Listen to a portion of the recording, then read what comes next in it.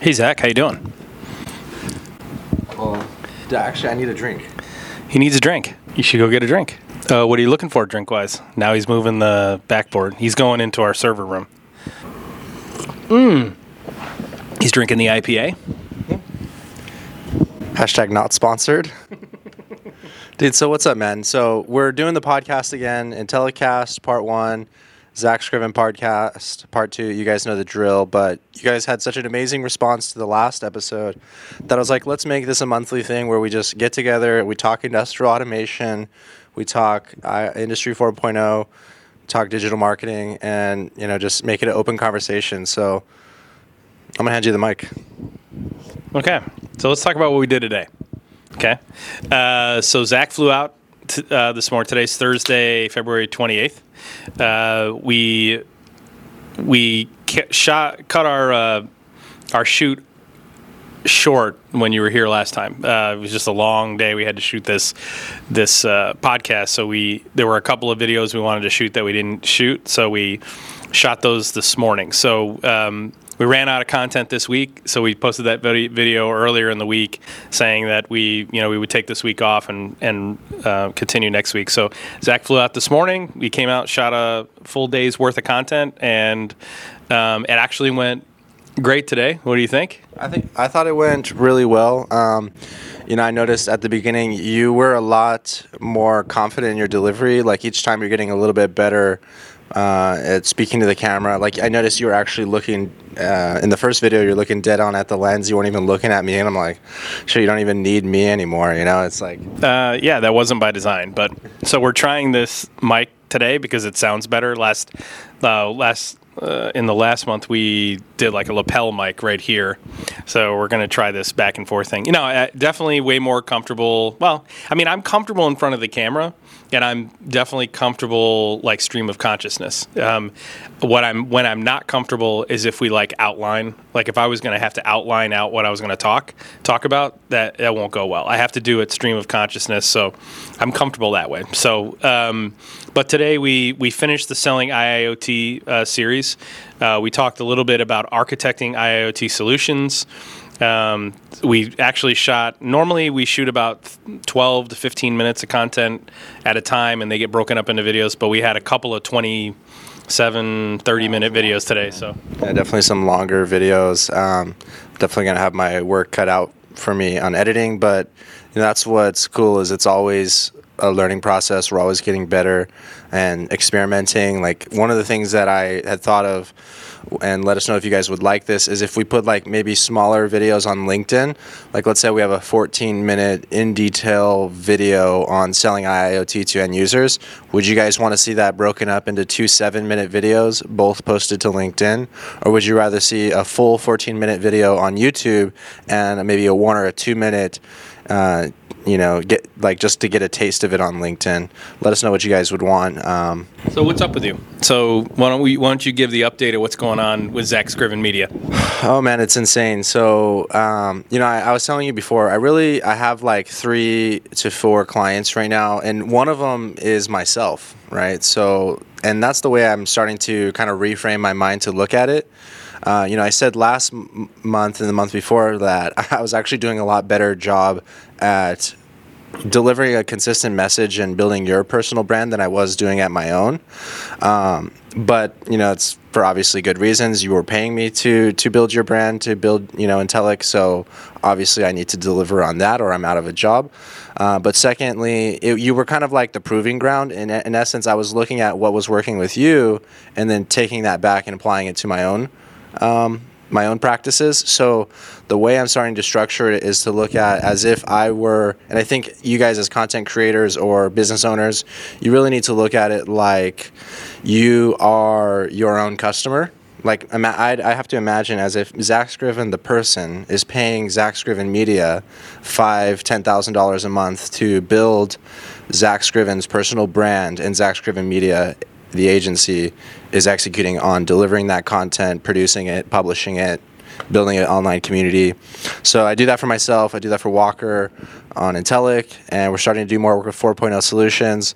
There's other people that have been reaching out to me, and I do appreciate that, but I am being very selective in not trying to take on more work than I'm ready for.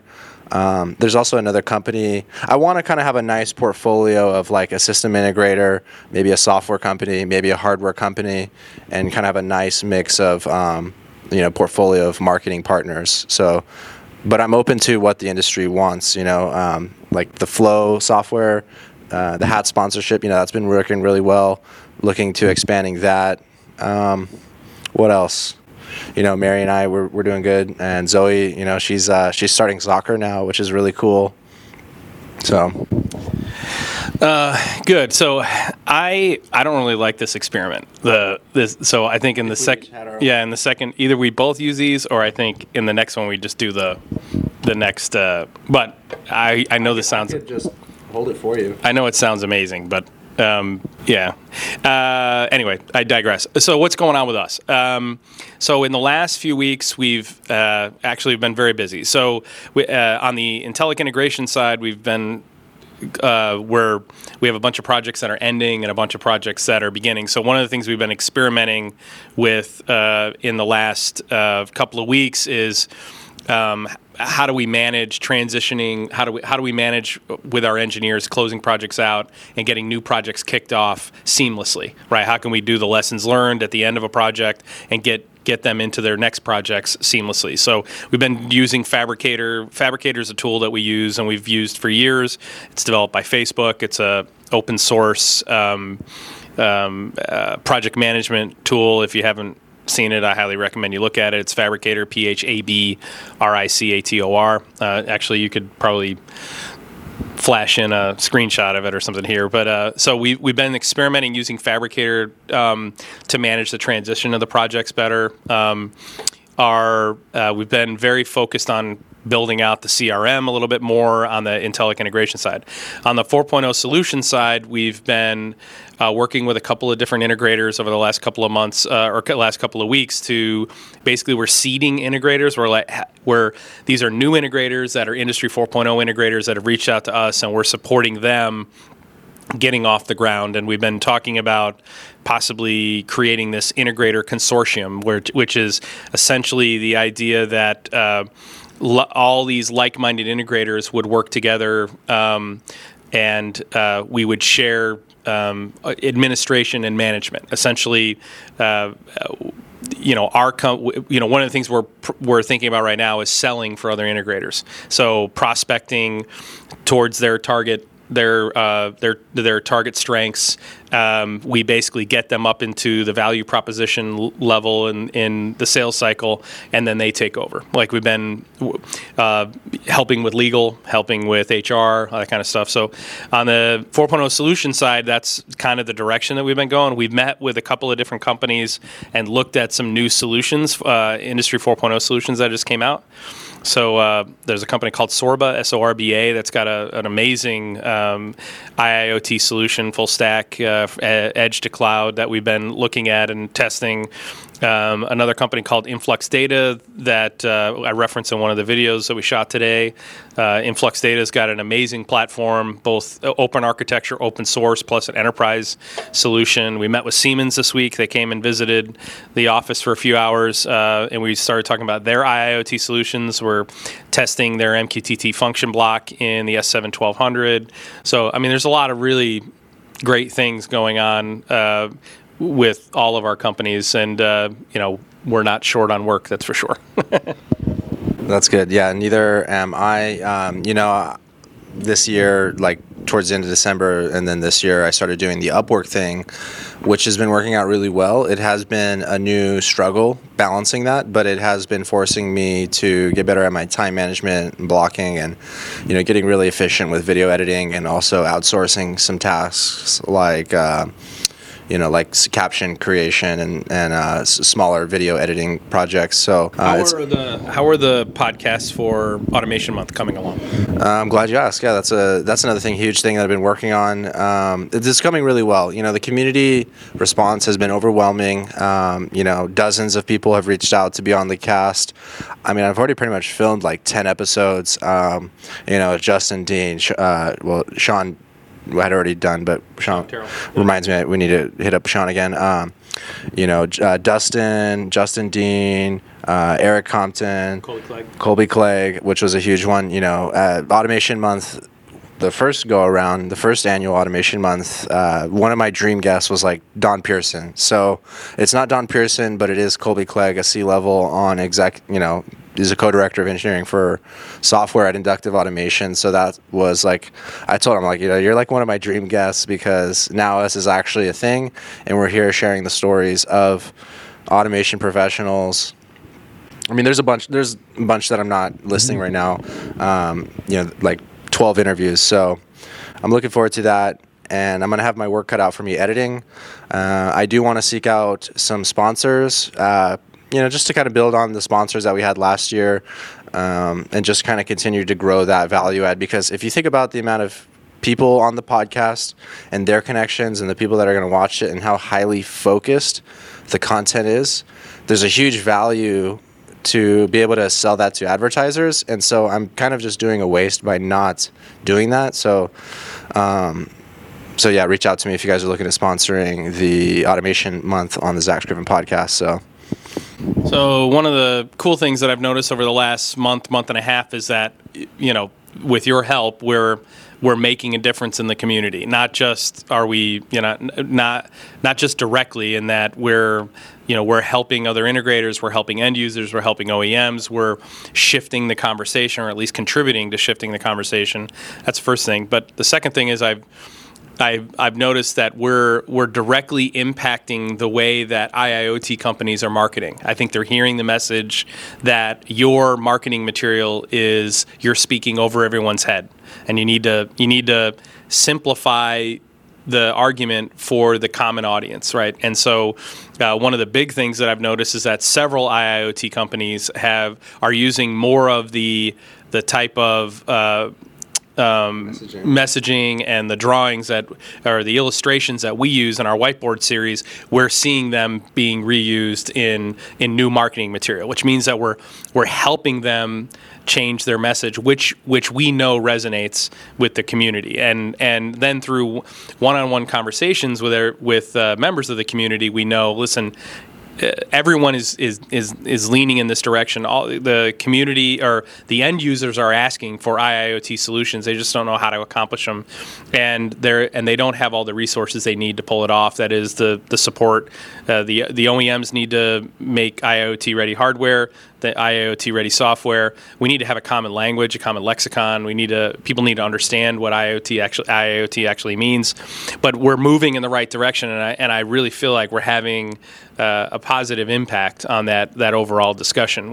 And a lot of that is a direct result of all of the members of the community that are engaging with us. I mean, this isn't while we're in front of the camera and we're the ones that are posting a lot of the videos, it's really the people who are chiming in and inputting on the content that is driving the conversation. They're driving the direction of what we shoot, but also they're driving the visibility. They're the ones who are getting our message and getting the community's message in front of in front of the eyes of the right people. So I do feel like we're having a huge impact, and I can tell you that just on Intellic and 4.0 solutions side, there are scores of new contacts that we have now that are direct business, that are going to expand our opportunities. I've met some amazing people. One of the integrators that I call it we're planting integrators, but an integrator that just started up in Chicago. Converted into We're working very closely with them. I talk to the president of that company a couple times a week and just bouncing ideas. He's an IIoT guy, but translating his knowledge into the market is that I think that's what integrators are having a problem doing, and I think that's more where we can help. We're really good at doing the value proposition and selling IIoT. We're values based, and so whenever we can find the perfect partner for us or the perfect community member for us to be talking to is the community member who doesn't know how to who needs help doing the value proposition and is values based. Number one, you got to be values based. You can't be chasing the bottom line. If money is your ultimate goal, then we're not the right partner for you. It's just not who we are. And then also, I think where we're really filling the gap is on architecture and doing the value proposition, helping people sell these solutions. So we're definitely moving the needle, and I feel really good about everything. Except for that mic. No, dude, we'll get used to it. I used to do my podcast this way back when I did my podcast at VidCon. I only had one Shure SM7B. So I brought the Shure SM7B with me to VidCon in my backpack. I set it up in a coffee lounge, and I just passed it back and forth between myself and the guest. And, I would have the conversation like that, and it worked out well. You create with what you have. But, your point brings up an interesting point that, Colby Clegg and I were actually talking about in the Automation Month podcast. It was a really great episode. We talked for an hour. We talked about perspective, Ignition A, how the whole story of him, working and being the co-director of engineering for Factory PMI, which then became Inductive, and it's almost an hour. It's over an hour of content. Ignition A, perspective, the story of Colby and inductive automation. So it's a really great episode, and he actually blew my mind a little bit about this notion of the concept of loosely coupled versus tightly coupled systems, and in regards to his question that he asked me about the future of system integration and how do I see engineers and resources in that. And I explained to him, and he's like, like the concept of loosely coupled versus closely coupled. I've been thinking about publishing that podcast early for the community. So I think what I'll do is if this video gets 25 likes, I'll publish that podcast from Automation Month early. So make sure to smash that like button. But my thought is, what's your thoughts on loosely coupled versus tightly coupled in terms of resources for system integration, and how can we create this consortium? Okay, so in terms of loosely coupled versus tightly coupled, I think, so I'll clear, I think what Colby's saying is that the environment is generally, or the community is generally cyclical. That is, we see the movement, for video gamers out there, the meta at the time, right? The movement or the meta is either loosely coupled automation stack or tightly coupled. Tightly coupled would be unified architecture. That would be closed stack. It would be, think FactoryTalk solutions, right? Plant packs, so Plant PAX in the PLC, in the HMI, SCADA, MES, and then FactoryTalk Analytics on the top, right? That is a tightly coupled stack, right? And then loosely coupled is open architecture, where you're using, web service and MQTT and all of the open protocols, where you're not predefining which nodes in the ecosystem play well together, right? You're basically creating an open architecture. That's loosely coupled, right? So And so I do agree with them that it is cyclical, but the reason for the cycle is not that the community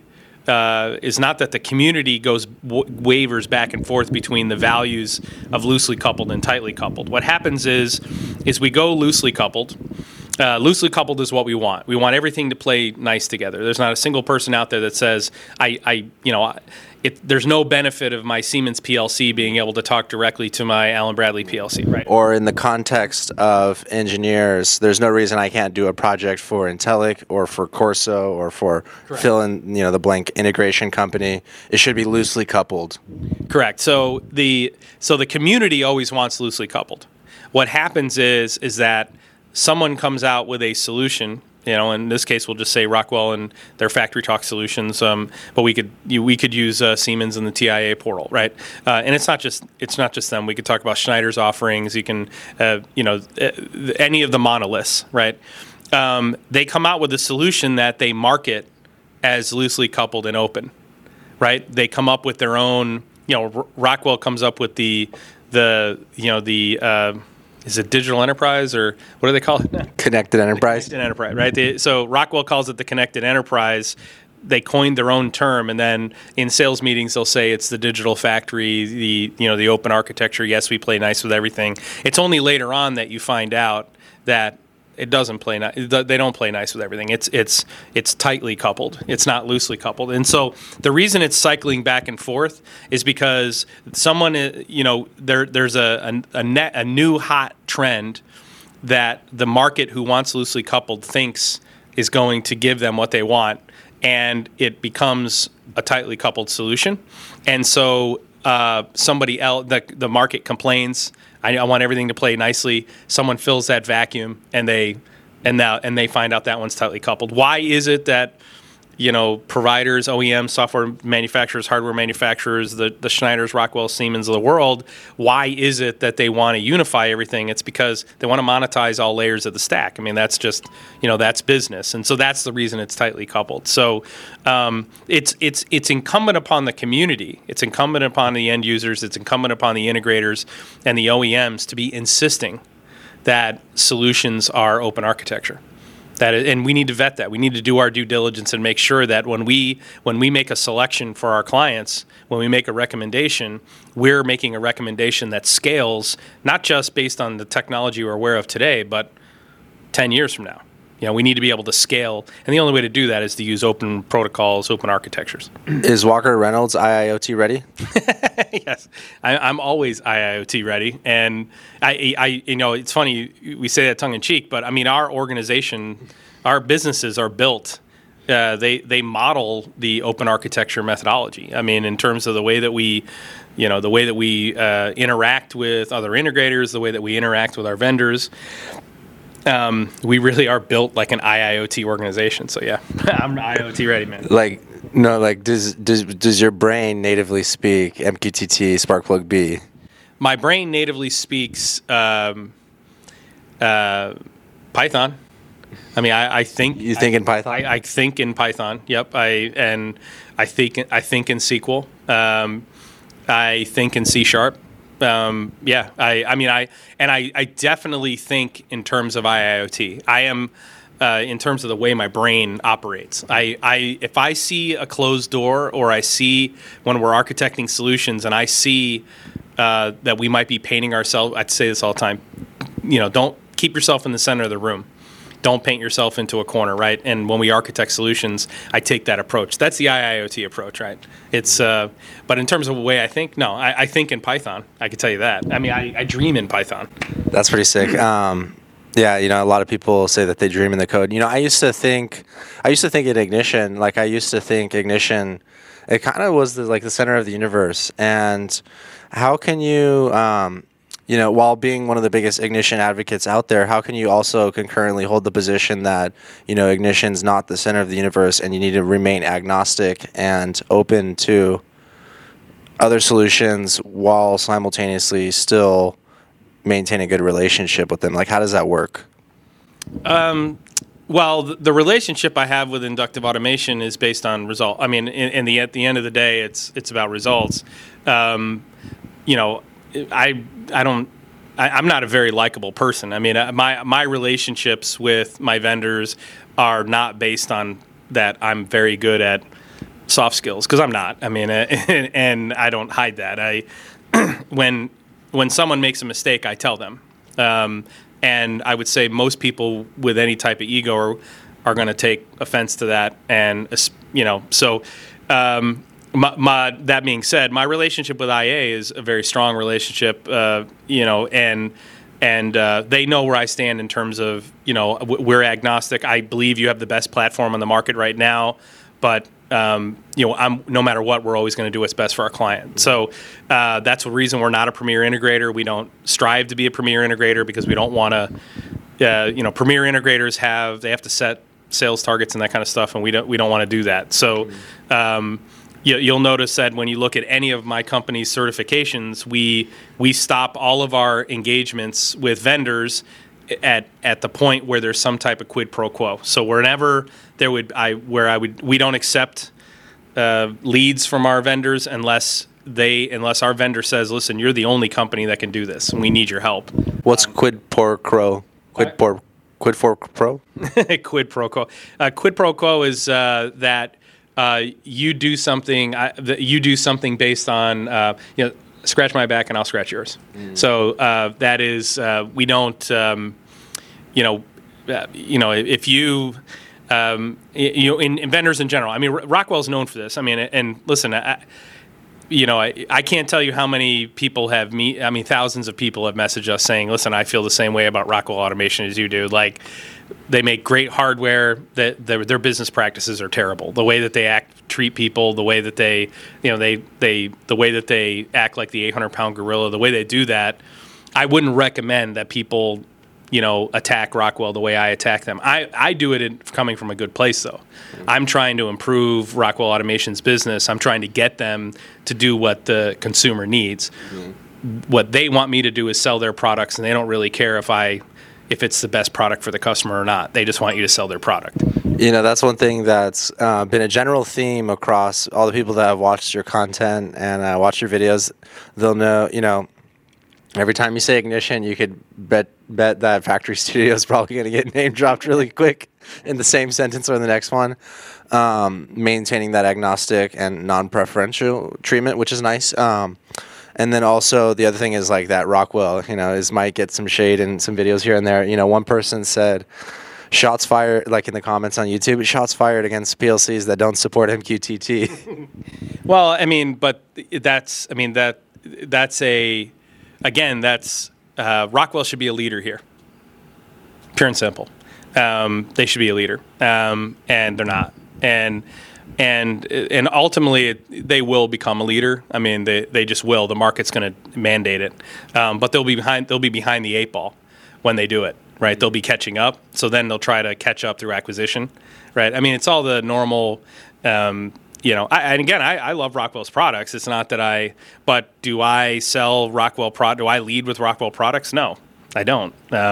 We work with Rockwell products only when the customer already has them. Mm-hmm. But I can tell you, none of our customers or our clients ever hire us and say, hey, I would love for any integrator or anyone to, if you think that I'm unfair to Rockwell, I think that you should comment and tell me you think I'm being unfair, because I've never met an integrator, I've never met an end user who said, I love Rockwell's business practices. That's literally not what they say. They say, I love their products and stuff, but I don't like the way they operate sometimes. So that I do pick on them a lot, right? But when you're the big dog, and they're the big dog in the United States. I mean, you should be prepared to defend yourself. And I go to Automation Fair every year. I look at their products. I deal with their partners and stuff. And the reality is that part of the reason that we're not moving forward, part of the reason that the digital transformation has been so slow from Industry 3.0 to Industry 4.0 is because the leaders in industry are holding it back. So if we were to make a video that would start out like, Dear Rockwell CEO, what would your advice be to Rockwell executives? I would say that move away from unified. So that doesn't mean that they have to abandon unified architecture. And for those of you that don't understand what unified architecture is, it basically means, when you have, the automation stack, you have PLC HMI, you have SCADA, you have MES, ERP, and cloud. The unified stack is that I sell products at each layer of the stack, and I use the fact that I have products at each layer of the stack to convince people to buy use those products. I basically leverage the fact that I have 75% of the PLC install base to get people to buy my SCADA system, even though my SCADA system is not going to natively. Even though my SCADA system will cost 10 times what it would cost to do it in a different platform, and it'll be 99% less open. I can't get it to talk to the APIs I need it to talk to. I can't exchange data the way I want it to. That the unified stack is the idea that I'm leveraging all the products I have within the stack to make you buy my other products simply because I own products in other locations in the stack, not because they're the best products to be using. So if I'm making the recommendation to Rockwell, I'm going to make two recommendations. Move away from leveraging the unified architecture, number one, and number two, all you have to do is support open IIoT protocols. That's it. It's really simple. I mean, it's not even a major, Siemens just came out with the MQTT function block for their S7 line of PLCs, and we met with Siemens this week. They're definitely going open. There's no question about it. They are supporting open protocols. It's really funny, and this is a if people are still watching, this will be the most important part of this conversation. So Siemens was here this week, and I said to them, listen, in 2008, inductive automation became a player, okay? You and Rockwell should have known it. You should have seen them, but your arrogance are what kept you from changing. And there were 3 people from Siemens here, and they all nodded yes. Every single one of them said, I cannot believe you guys did not react to inductive automation. You didn't take them seriously. And he said, you're right. We did not take them seriously. That is what he said. Now look at inductive automation's space in the market. And what did inductive automation do? Did they give you the best platform? That is like the with the fewest number of bugs? Of course not. When 7.6 came out, it was incredibly buggy. When 7.7 was buggy. Whenever you're in an early release of the platform, when 7.7 comes out, 7.8, 7.9, when you're at 7.90, 7.91, 7.92, it's a bug. Go ahead and look at the release notes. Look at all the bugs they fixed between 7.90 and 7, or major release .0 and .5. It's a buggy platform, but it's not too buggy. I mean, you can still, it's not dangerous. It's what did they do? They made it available for download, and anybody could test it without ever talking to anyone. Okay, 2 hours at a time. They made it unlimited licensing, unlimited tags, unlimited clients. Okay, and it's completely open. There is your recipe for success in Industry 4.0. Now tell me one other platform that's exactly like that. There's only one. Factory Studio? Factory Studio. Factory Studio is the only other platform on the market that meets those 5 requirements. So you want to know why I drop Ignition and Factory Studio? It's because of those 5. Now, there are other platforms or other solutions that we've looked at, okay? Influx Data. Highly recommend Influx Data. To take a look at Influx Data. You want to talk about who's going to be a player going forward? It'll be those guys. The Sorba AI platform, which it's a brand new platform. They're based in Florida. Highly recommend people take a look at Sorba. There's a lot of stuff coming up right now that they're taking this approach, the 5-fingered approach. So again, you want to know the big thing I learned this week. The big thing I learned this week is that the big boys understand that they made a huge mistake, and that they're trying to catch up right now. It's awesome, man. I want to take a clip from that section in a few years from now and just be like, look, Rockwell, we told you so. Or, maybe Rockwell will listen and they'll have implemented it and we'll have had an influence. The thing is, I think, we want people to take our advice. We want people to take us seriously. We want people to echo us and copy us. That's why we're doing it. We want to model what we think that you guys should be doing. But I think if I were the Casey Neistat, as Graham says, of our industry, you're the Gary Vaynerchuk of our industry, because you're calling these shots, and I think that they are going to happen. So you're seeing the way that things are heading, kind of unlike anyone else in the industry. Well, and I appreciate that. I do. But I just want people to understand that, I don't have a lot of friends. Okay. I don't. I don't focus on friendship or that kind of thing. I focus on moving the needle. And so, it doesn't mean that I don't wish anyone any ill will, any company ill will. I am a Rockwell fan. Okay, I am a Rockwell fan, and I really am, and I'm a Siemens fan. I'm a Schneider fan. Especially Schneider's low-cost drives. I am a Bedrock Automation fan. I am an inductive automation fan, a Factory Studio fan. There are a couple of companies I am not fans of, but I don't trash them here. I mean, there's no value there. There's value in putting companies to task, because you believe that they may, that you could help advance their cause by, calling them out. So that's what I do. I just tell it like it is. I tell you guys in our digital media campaign the same thing I tell my clients. Okay, and so sometimes it's uncomfortable. Maybe you guys get sick of hearing it, but I think people need to hear it. I just want to say another thing that to the point that you were saying that. Last week or 2 weeks ago, we were having a conversation with an IIoT platform, or a company that's made this IIoT platform, and it's a time series system that they have. And he asked me, what did I believe the future of the historian was? He said, 10 years from now, which historian do you think is going to make it? Is it going to be OSI Pi? Is it going to be Canary? Is it going to be one or the other? And I said, it's going to be none of them. Historians won't be needed in 10 years. Okay, I mean, you have to ask yourself the question, what do you use a historian for? Why do you have a separate historian? What's the reason? What separates a good historian from a bad one, right? A good historian is fast, doesn't take up a lot of space, and you can pivot your data easily. I can create derived values, and I can compare, X, Y, Z, and with X plus Y plus Z, right? That's a great historian. When you look at the differences, like when you compare Canary Labs to, say, Ignition's native historian, for example, or Aviva's native historian, Wonderware's, what are the fundamental differences between those historians, right? Canary's is a NoSQL. They use flat files. It's very, very fast, right? Well, why did they build it NoSQL and with flat files? Because they needed the speed, right? They needed the speed. They needed to conserve space. Well, will you need to use NoSQL to have high-speed historians in 10 years? No, you won't. You won't need that. So that the value proposition kind of evaporates, right? It's the same thing with the historian by itself. Why are historians standalone right now?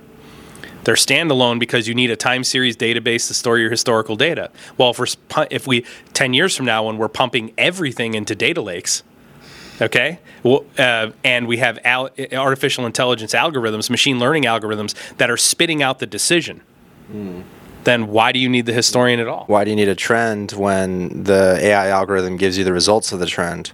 Exactly. That's the point. The point is that when you're architecting long-term strategic solutions, that is the 5-year solution, what I start implementing today is not the solution you end up with in 5 years. That's why you use Agile Project Management, so that you can adjust to the changes and you can adjust to the modifications in the technology, right? So long-term, which historian do I think will win?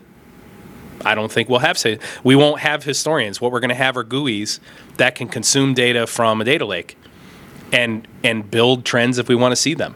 We can pivot the data however we want to. Well, I mean, going even further, all of the apps, in the traditional manufacturing automation stack or the ecosystem like ERP, MES, SCADA, like a lot of those start to become kind of meaningless when you have that manufacturing singularity where you have a complete closed loop from sales order down to manufacturing order, back up to sales order and delivered to the customer. If that's fully automated, raw materials are getting ordered, machines starting and stopping automatically. What really reason is there for a screen? I mean, maybe one high level dashboard that, boom, 0. Plant's not doing good, 1 plant's doing okay, like you're fine, go sitting on the beach or where does that stop? Well, the answer is that we don't know where that stops. Now, do I believe that all of the layers in the automation stack, right now MES is are specialized solutions. And SCADA are specialized solutions, and HMI, PLC are specialized solutions. And in one of the videos that we shot today, we talked about how I don't believe that all parts of the stack are going to evaporate, but I think most parts of them are. So I think from the SCADA layer all the way up to the cloud layer will become a single layer, and you will have node applications that plug into that unified namespace. And there won't be a need to have unique namespaces at each specialized layer. You won't need that. So why architect solutions today that do that? Because you're just going to refactor them 3 years from now.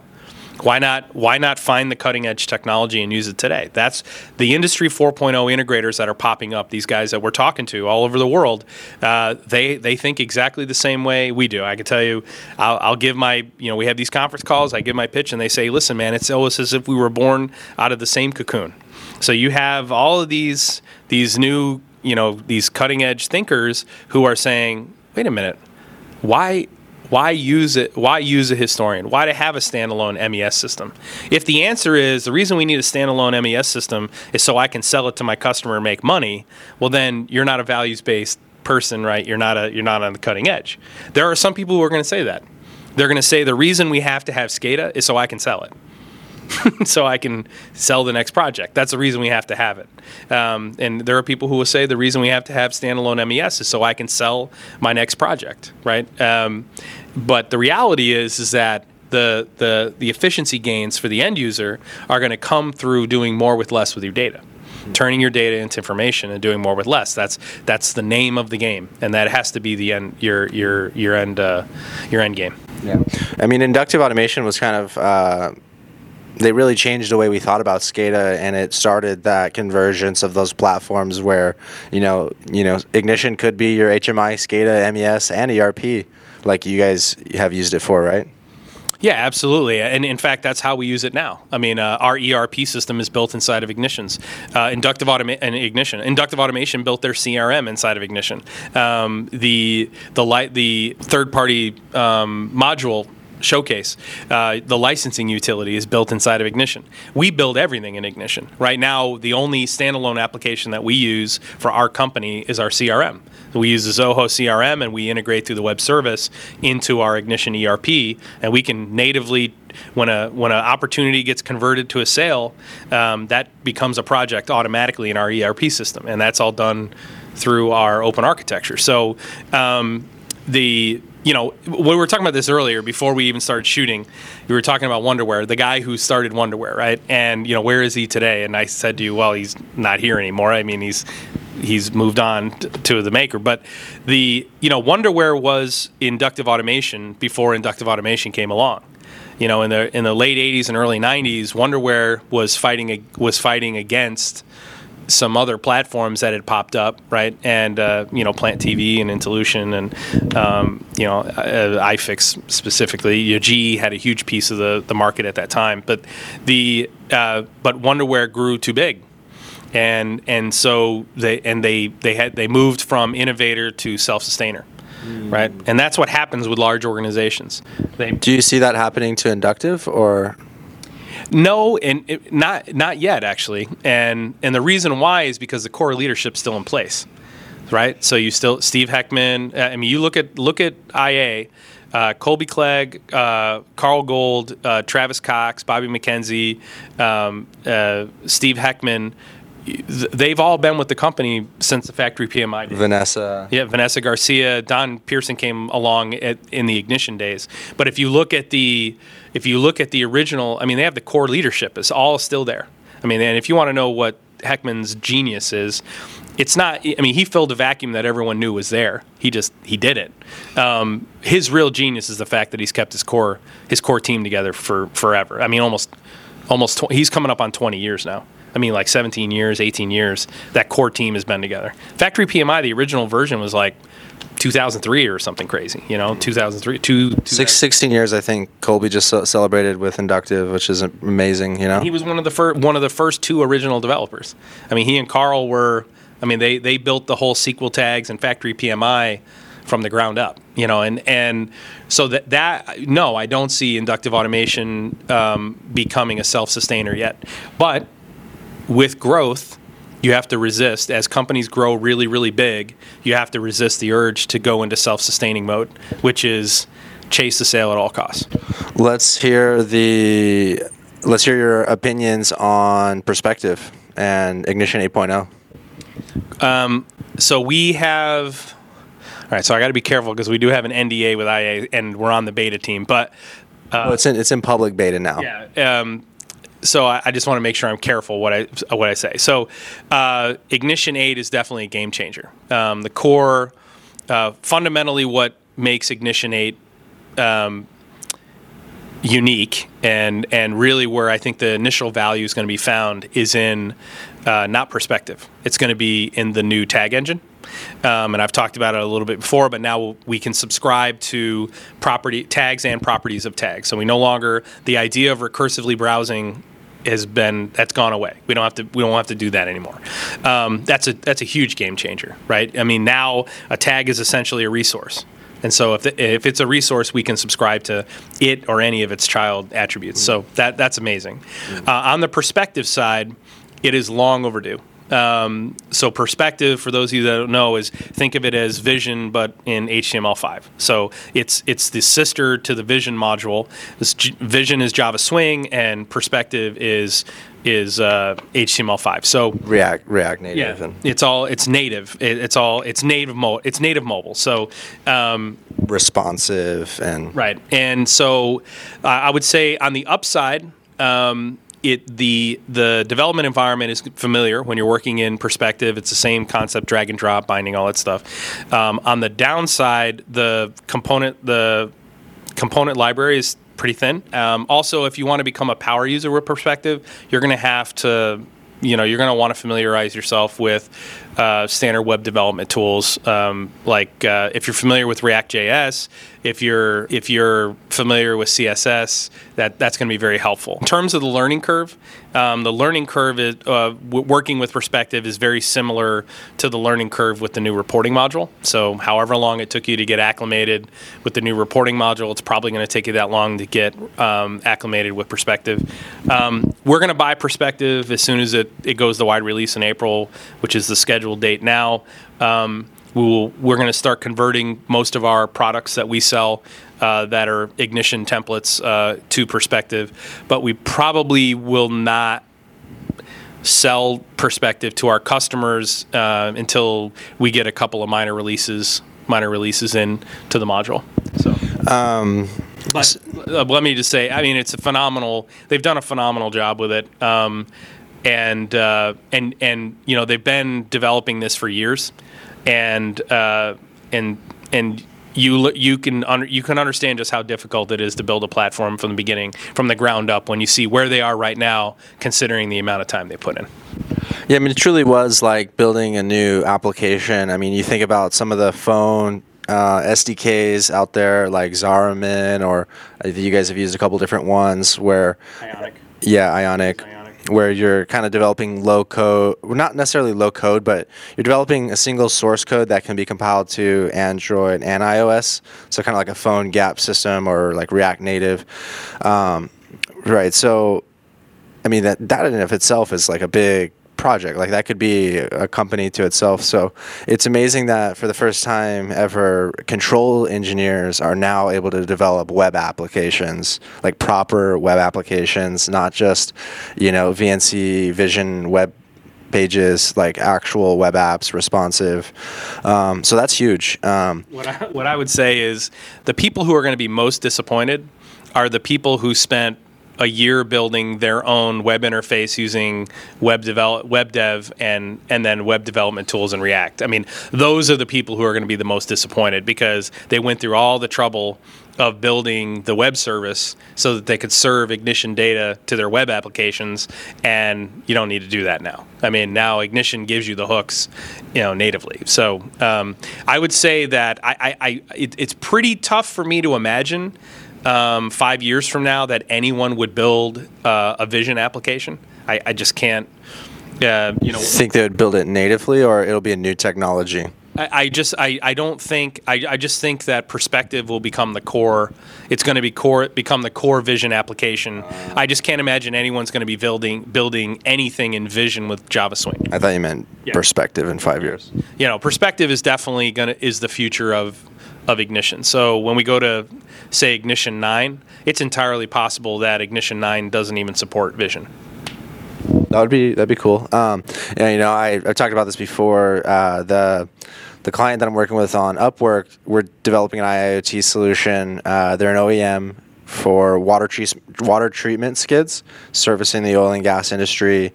They're using Ignition Edge and Ignition Central. But the interesting thing is we're using a Postgres SQL database, and on top of that there is a timescale DB framework, which basically imagine the issue with SQL databases for storing time series data was that when you got too many rows in one table, it hurts performance.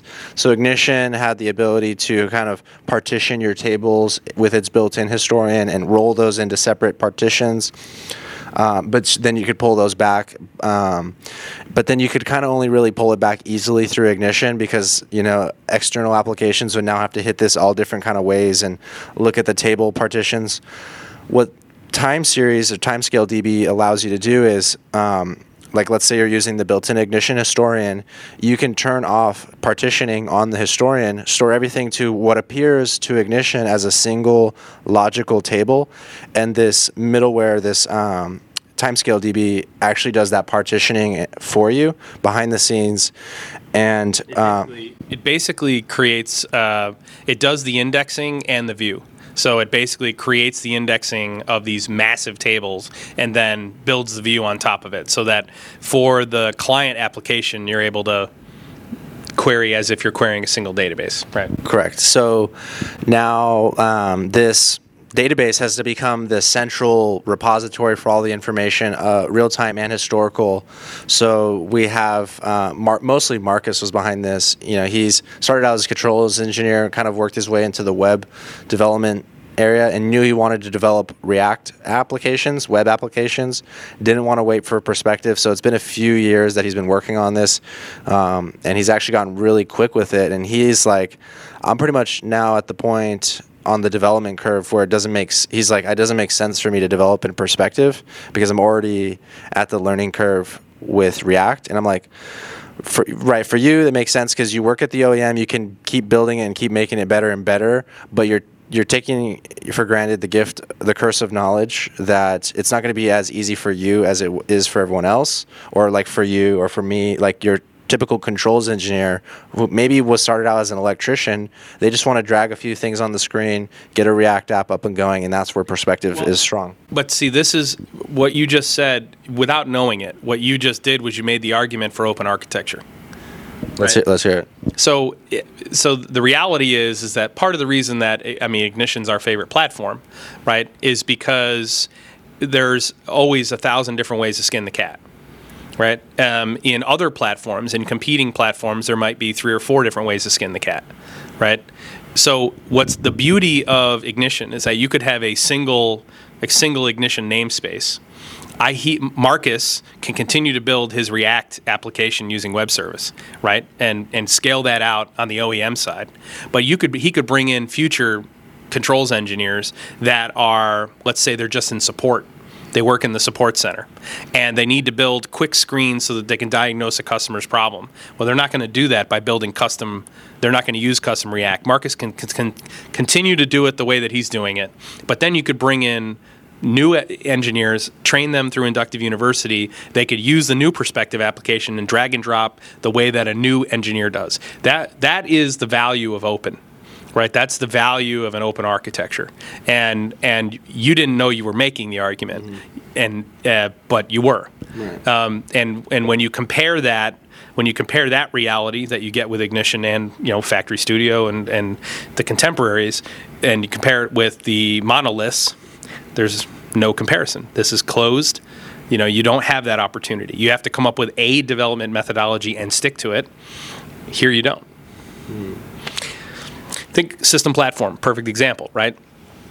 In system platform, right, you have the ability, how does everyone build, so I want to wear a system platform, how does everyone build screens? It's very simple, templates inside of templates inside of templates inside of templates, and then they build a window template. The last template is the window that you just drop onto the window itself. You could open up InTouch if you wanted to, and you could drop, an InTouch label on top of that template. You could do that, but you never would.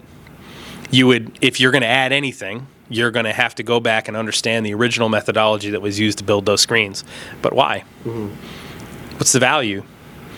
You know what I mean? Think about how hard it is to maintain an application that someone else developed in system platform. It's very, very difficult. How hard is it to support an application that someone else developed in Ignition? Not very hard. Unless they wrote really complex Python code and they're calling a bunch of shared script in the global scope, it really is not hard to go behind someone else and learn how they built the application quickly. Yeah, interesting. I told them we're going to use Perspective. We're going to get the license and we're going to develop it. And I think we're going to use it kind of as more like developer tools or internal tools, maybe doing some prototyping. And the published product that goes out, over Amazon Web Services to the end user, they can pull it up on their phone and see all their water treatment skids. That is going to be the product. That's going to be the app that is built. And eventually, they kind of want to transition from more selling these.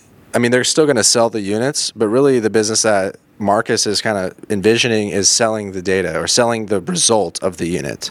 So there could be some sort of subscription service, or like the information becomes more valuable over time.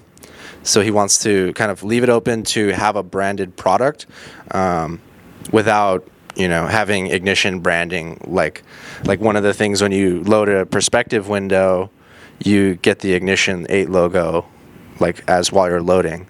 There might be an option to turn that off. Hopefully there is, but... So let me ask you, before we finish up, let me ask you this. Of all the things that you've been exposed to recently, what are you most excited about? So new products on the horizon, new opportunities. What are the things that you're, let's say over the next 90 days that you're most excited to test drive or be involved with or whatever? What's exciting you most over the next 90 days? Well, tonight we're going to the Freedom Club local event put on by Kurt Mercadante, LinkedIn influencer, LinkedIn coach, helping people, entrepreneurs and employees achieve lives of freedom and fulfillment. So that'll be pretty exciting tonight.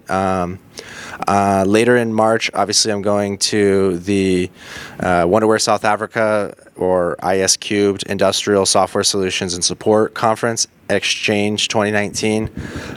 So that'll be really exciting. Funny enough, IS Cubed is actually the only distributor in the world that carries the whole portfolio of Aviva products. So they sell not only like the Wonderware, Schneider Electric Software Legacy products, but they also sell the Aviva Legacy, which now both those combined is just Aviva offerings. They're the only one that sells that entire portfolio. So that's cool. That's one of the things they mentioned that was unique about themselves. They also throw a really dope conference. So that it's like Blue Man Group. Like they got acts and performances, and I'm really excited to see how it turns out. The jet lag will be a little bit of a work, but I'm kind of... How long are you going to be in South Africa? I land Sunday, and then I take off Wednesday night, and then I'm connecting through London Heathrow, but get this, London Heathrow, there's a good chance. So I bought a flight through American LAX to London, and then on British Airways from London to Johannesburg. So I can't fly on standby on British Airways yet. So I bought a ticket for the whole stint. But what my plan is to stay an extra day in London, so then I could fly standby on that last leg home, American. And there's a good chance that that particular plane, it's a 777-300ER. It's got like 10 first class seats, 50 business class, and like 200 something regular. So there's a good chance. I'll play it by ear, but that would be, that's like an $8,000 seat that I would get, and my cost would be like $200. So, and I'll get to see London for a day, so that'll be cool. I'll reach out to my LinkedIn fam in London, just chill there for a day. So I'm really excited about that. Even more so, I'm excited about this new course that I'm launching, Crush LinkedIn Video, Crush Your Goals Using LinkedIn Video. It's my first digital course, so I'm just kind of spearheading it. I don't even really hope to get any sales from the course. There's already been people that have been interested in the course, so that's really exciting. But I'm actually just kind of using myself as an example, kind of modeling it after what maybe you guys would eventually might want to get into if you guys are doing your own digital marketing or you're doing your own IoT. Like I've been working with Walker on developing his own course. So that's something I'm excited about. What else? March, end of April, early March, we have the CSIA Executive Conference. I'm getting a free media pass to that. Automation month. Gosh, what else? Like, as far as stuff coming out in the market, I don't know if like any, maybe if Ignition 8 fully drops within the next 90 days, that'll be amazing. Don't know if it will. What's your thoughts on that? I'd be surprised if it's released in April. I mean, I hope they're right, but I wouldn't. I'd be surprised. It's funny you say it's going to take a while to become a prominent Perspective developer. I want to market and position myself as one of the leading Perspective developers, which is a bit of a task. Well, let me clarify. We're already developing with Perspective, so we're using the beta modules to convert our templates, and I would say that, in terms of Perspective development, we're probably, obviously in the world, we're probably top 5, right? So we'll be working with Perspective, but we'll be working with Perspective with our products, as opposed to selling Perspective to our end users right away. We'll stay focused on our core business, and we'll wait for a couple of minor releases to come out. We'll live with the early release of the module in our products, but and we'll keep our skills up. But I want to get a couple of minor releases in before we hit. Because we've been working with it since September, October. It's a phenomenal platform. It's absolutely phenomenal. The issue is the learning curve. So and right now they're shooting all the content. So for Inductive University, and so we want to be careful about how quickly we push Perspective to our end users. Very good. If I wasn't filming this course on Crushing LinkedIn Video, I was like, dang, I kind of want to do some Perspective content. It's going to be needed. And that's really where the community can come in. That's really where Corso, that's where we should be coming in. Chimera Systems, Kyle Chase from Chimera Systems been doing a ton with Perspective from actually Vertec. Vertec. In fact, I know they're on the beta team. I just don't know. But Kyle's been developing with Perspective since like summertime. So Roger Larson over at Vertec is kind of like a little genius, and he's starting to actually not only do blog content, but I've seen he's done a video going through Seek Workbench, connecting up to Ignition, and kind of doing a what if scenario to do some data analytics.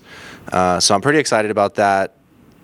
We're starting to see other companies, maybe independently, maybe influenced by us, doesn't matter, but starting to use more video content in their marketing and education. So it's really cool. Shout out Roger, Vertec. Well, moving the needle is fun, right? Moving the needle means you're making a difference. So for me, over the next 90 days, we're going to be testing a couple of products from Siemens. So the Cymatic IPC 127E is their industrial PC. It's an IoT PC it's an edge industrial PC that runs Windows IoT, Windows 10 IoT, but also has extensible I/O, so you can run your PLC programs on that edge PC. We're going to be testing their MQTT function block in the S7-1200s. We have a new product and a new IIoT product coming out, which is our own MQTT broker. So we have our own transmitter, and we have our own broker coming out that will be used basically as a Spark Plug-B compliant broker that sits between Factory Studio and Ignition. We're going to have them both consuming. And kind of like a Hive broker or a Chariot SCADA, something like that? Yeah, just incredibly inexpensive. So, our transmitter is peanuts. We just... that's the other thing that we haven't really talked a whole lot about is your MES 4.0 product. Do you think we'll see that in Perspective, developed in Perspective, or in your own platform like you kind of talked about? Right, so it's going to be developed, so it's currently developed in Ignition. The back end can be decoupled from Ignition, so you could build a separate front end for it. But right now it's the core functionalities inside of Ignition. Or Flow. Yeah, and Flow can do the MES calculations for us. So we basically have a choice between using our MES engine, our OEE engine, or we use Flow to do the measure calculations and then consume them. MES 4.0 is going to be developed in Perspective, and we are working on our own platform, which is being built fully in .NET from the ground up. But it's going to be a niche product. But think of it as a sandbox. Think of it as Minecraft, but for industrial solutions. That's basically what we're building. You bring up. I was talking about Colby, and I'm like, what would you like to see developed in Ignition that you haven't seen before? And I said, I would love to see Ignition developed in Ignition. Like, pull out your designer and you develop yourself a designer, and within Ignition you just start developing your own Ignition system, kind of like a Minecraft. Like, you could do that with the new tag engine. So before it would have been incredibly inefficient because you would have had to browse the tag namespace, right? And that's not entirely true. You can go access the tag namespace through Java if you know the methods that are, and we develop modules, so we know how we can access that. But the average developer can't do that, right? So now it would be much easier because you can subscribe to the tag, to individual tag resources easily in Ignition 8. So yeah, Colby said the top 5 things were obviously Perspective, the new tag engine, security. It's kind of reformed from the ground up, like supporting 2-factor authentication, all that kind of stuff. Which has been sorely missing. Another one, which was the tag engine, the source code. Designer, and all your projects are now available as a flat file, so you can use source control like Git. And the 5th and final one was the project inheritance. So that kind of stemmed from enterprise level projects where you're developing standards from a corporate level, pushing those down. We had no real solution other than to kind of roll our own using standard operating procedures or EAM scripts, and now that's kind of be built into the platform, which is really cool to see.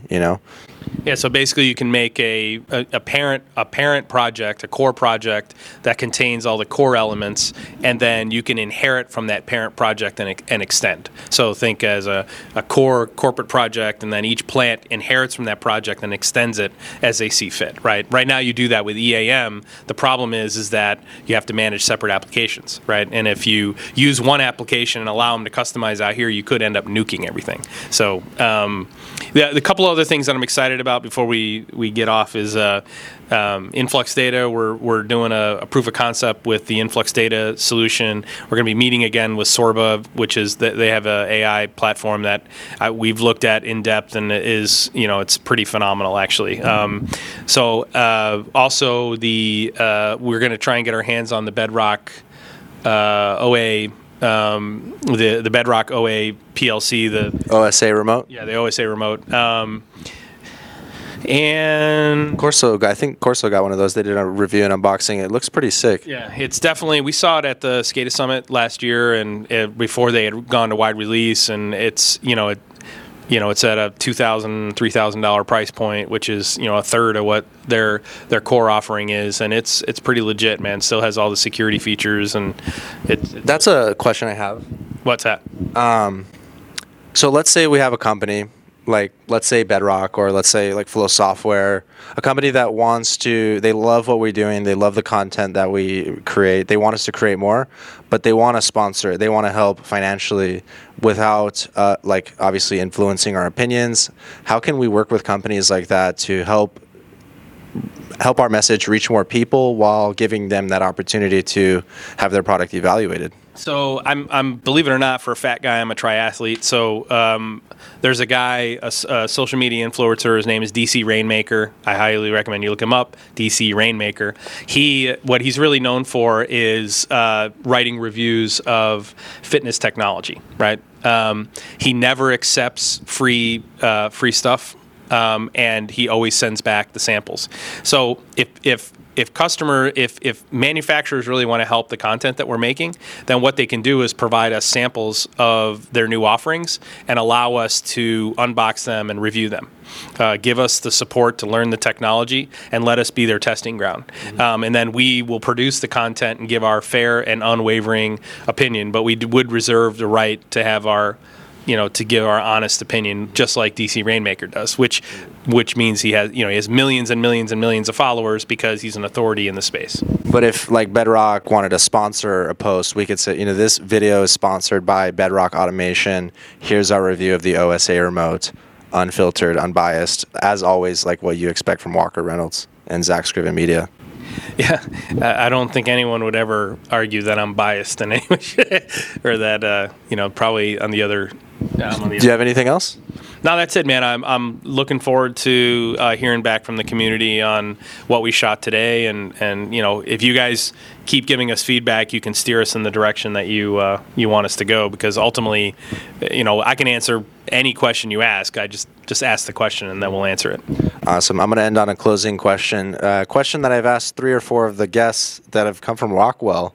Actually, I've even asked some that haven't, but guys like Kyle Reiser, John Fedor, who else? I'm going to talk to Chris Lukey, Mike Martinez. I asked them, if Rockwell were one of the major tech companies, one of the major tech players today, who would they be and why? They would be Microsoft. Yeah, they would be Microsoft. The reason why is because they use integrated solutions. They leverage integrated solutions not just in their own products that they make, but in their partner products. So if we were to compare them to, say, Apple makes all of their own products and they own all of the technology, and that's the reason that they're integrated, right? They make the Apple Watch, they make the iPhone, they make the MacBook, they make the iPad. They don't have partners making those things and then having them connect. So Rockwell makes about, let's say half of the ecosystem that they're involved with, and then they have partner companies that make the other half. Microsoft's the same way. So I would say they're Microsoft, and inductive automation would be Apple, Interesting. I wouldn't have taken it that way. I liked Mark Martinez's answer the best, was that Rockwell is Rockwell and it's kind of its own thing. It's unique to itself, and I was like, oh, that's a really... But it's not, though. Their business model is very... well, I don't want to say that. I don't want to disagree with what he said.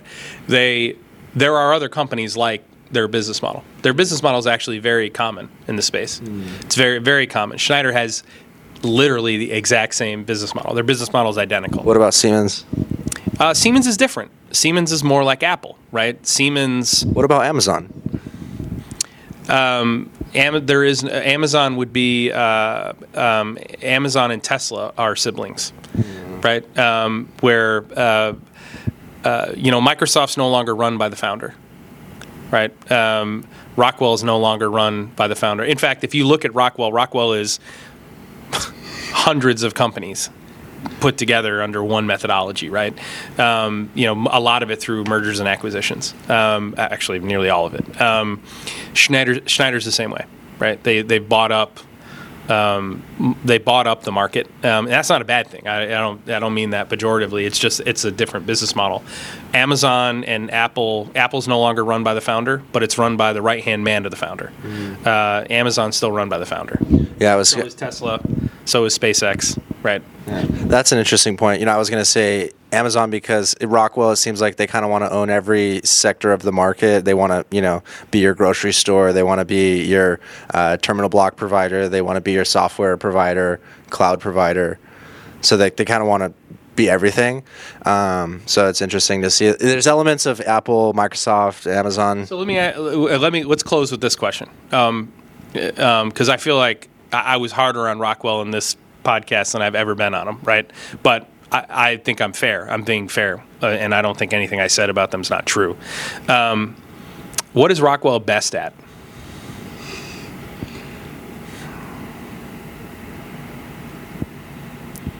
So all the solutions they provide, what is Rockwell best at?